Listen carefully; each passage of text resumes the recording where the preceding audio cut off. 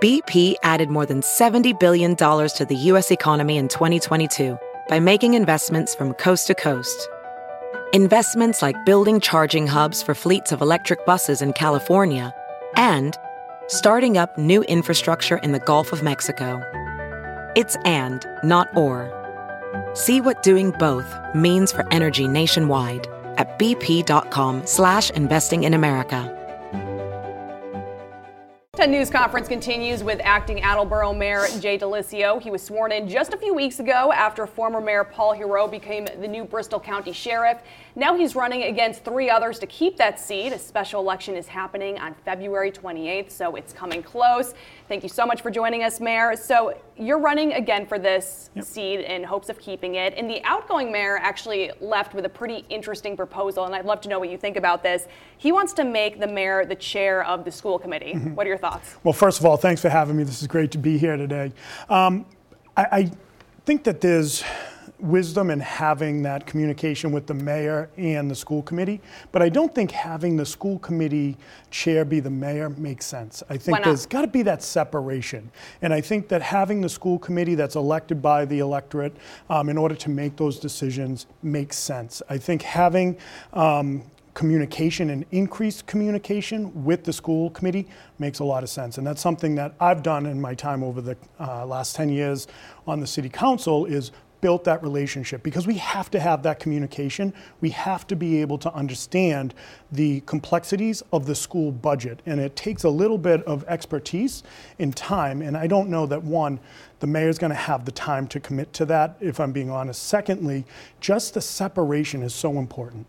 So your concerns are time management and the separation.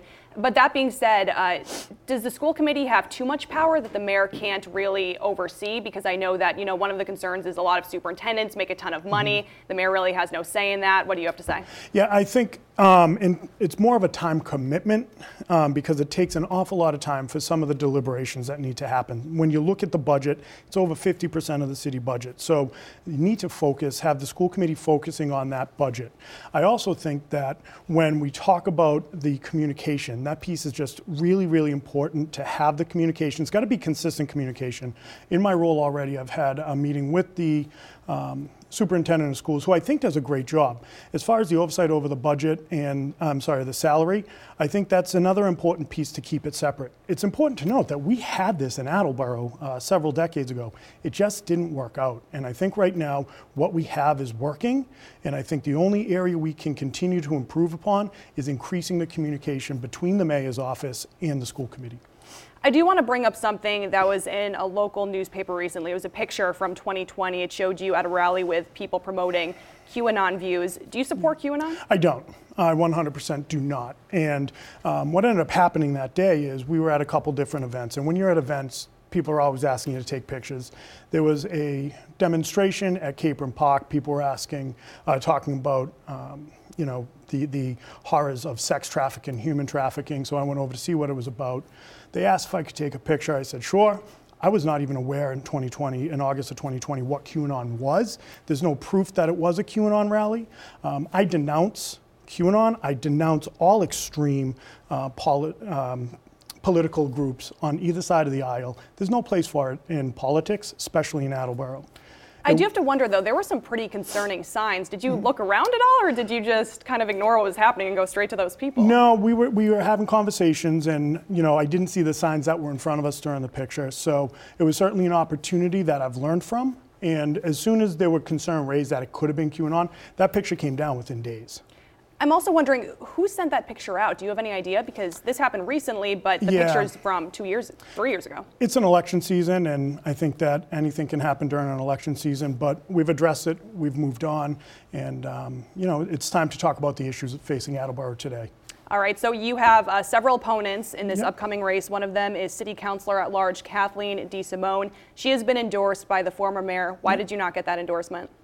I'm not really sure. I know that the former mayor and I, we agreed on a lot, we disagreed on a lot. But everyone has their choice who they'd like to see. Kathleen was Paul's, and that's okay. What did you disagree on? What would you do differently? I don't know that I'd necessarily do anything differently. I think that as the city council president, there were things he had sent down, some spending measures, and I'm about protecting the taxpayer. I'm about questioning some of the big ticket items. The biggest was a pavilion for $750,000 at a time where we have increasing inflation, we have increasing gas and food prices. So I wanted to make sure that if we're spending on big ticket items, it's what we need right now, not what would be nice. So let's talk about that. Inflation is still high, and we do still have, people paying a ton of money for basically everything. So if you're going to be the person who helps save them some money, if you're going to be the one questioning the big ticket items, do you see any tax relief in the future if you were to be elected? Yeah, we have to look at how do we reduce the burden for the taxpayer? One of the ways we can do this is by growing the commercial tax base. Attleboro historically has had some challenges attracting new business. So one thing that I've done already as acting mayor is I've sat down with our Mass Development TDI partner, our Chamber of Commerce president, and our economic development director.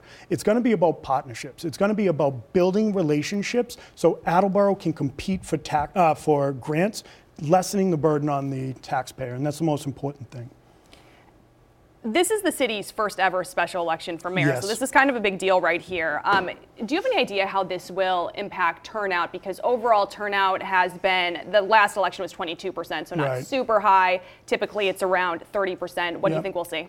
Yeah, it's going to depend on the weather, I think. I really do. It's February 28th. That weather. You never know, especially in New England. The weather's held out so far, so that's great. But I think the turnout will be probably right around that 20 to 25% is my gut. I think there's a lot of eyes on this race, just given the fact that it is so historic. And it's the first time that we've had a race like this in Attleboro's history. So we're excited to continue to campaign. And when we look at it, Attleboro needs a strong, steady leadership with institutional knowledge. I am that leader. I'm the only candidate in this race that has the municipal and executive experience to lead Attleboro forward. If you don't win this race, there's another election coming this fall. Would you run again? We'd have to take a look. Papers would become available on March 1st. I'm in a unique situation where if I don't win, I can go back to my role as city council president and I can take a little bit of time to figure out what would make sense. But right now we're doing everything we can to ensure that I win that seat. Some would say that if you really wanted this, you would say right now 100% I am running again. What would you say? I would say I'm running again. This is too important. So you just said that you weren't sure. I would have to take a look at everything, but right now, if I had to decide today, I'm going to run again. This is too important. And real quickly, what's one thing that you want to do for the city of Attleboro? We have 30 seconds. 36. So the biggest thing to me right now is reducing the tax base and taking care of our seniors. So I've spent a lot of time this week working with different ways that we can increase the senior tax abatement, how we can look at a senior means tax exemption. But I've also worked with All right, so taking care of seniors is a big Absolutely. thing for you. All right, we have to wrap up right now.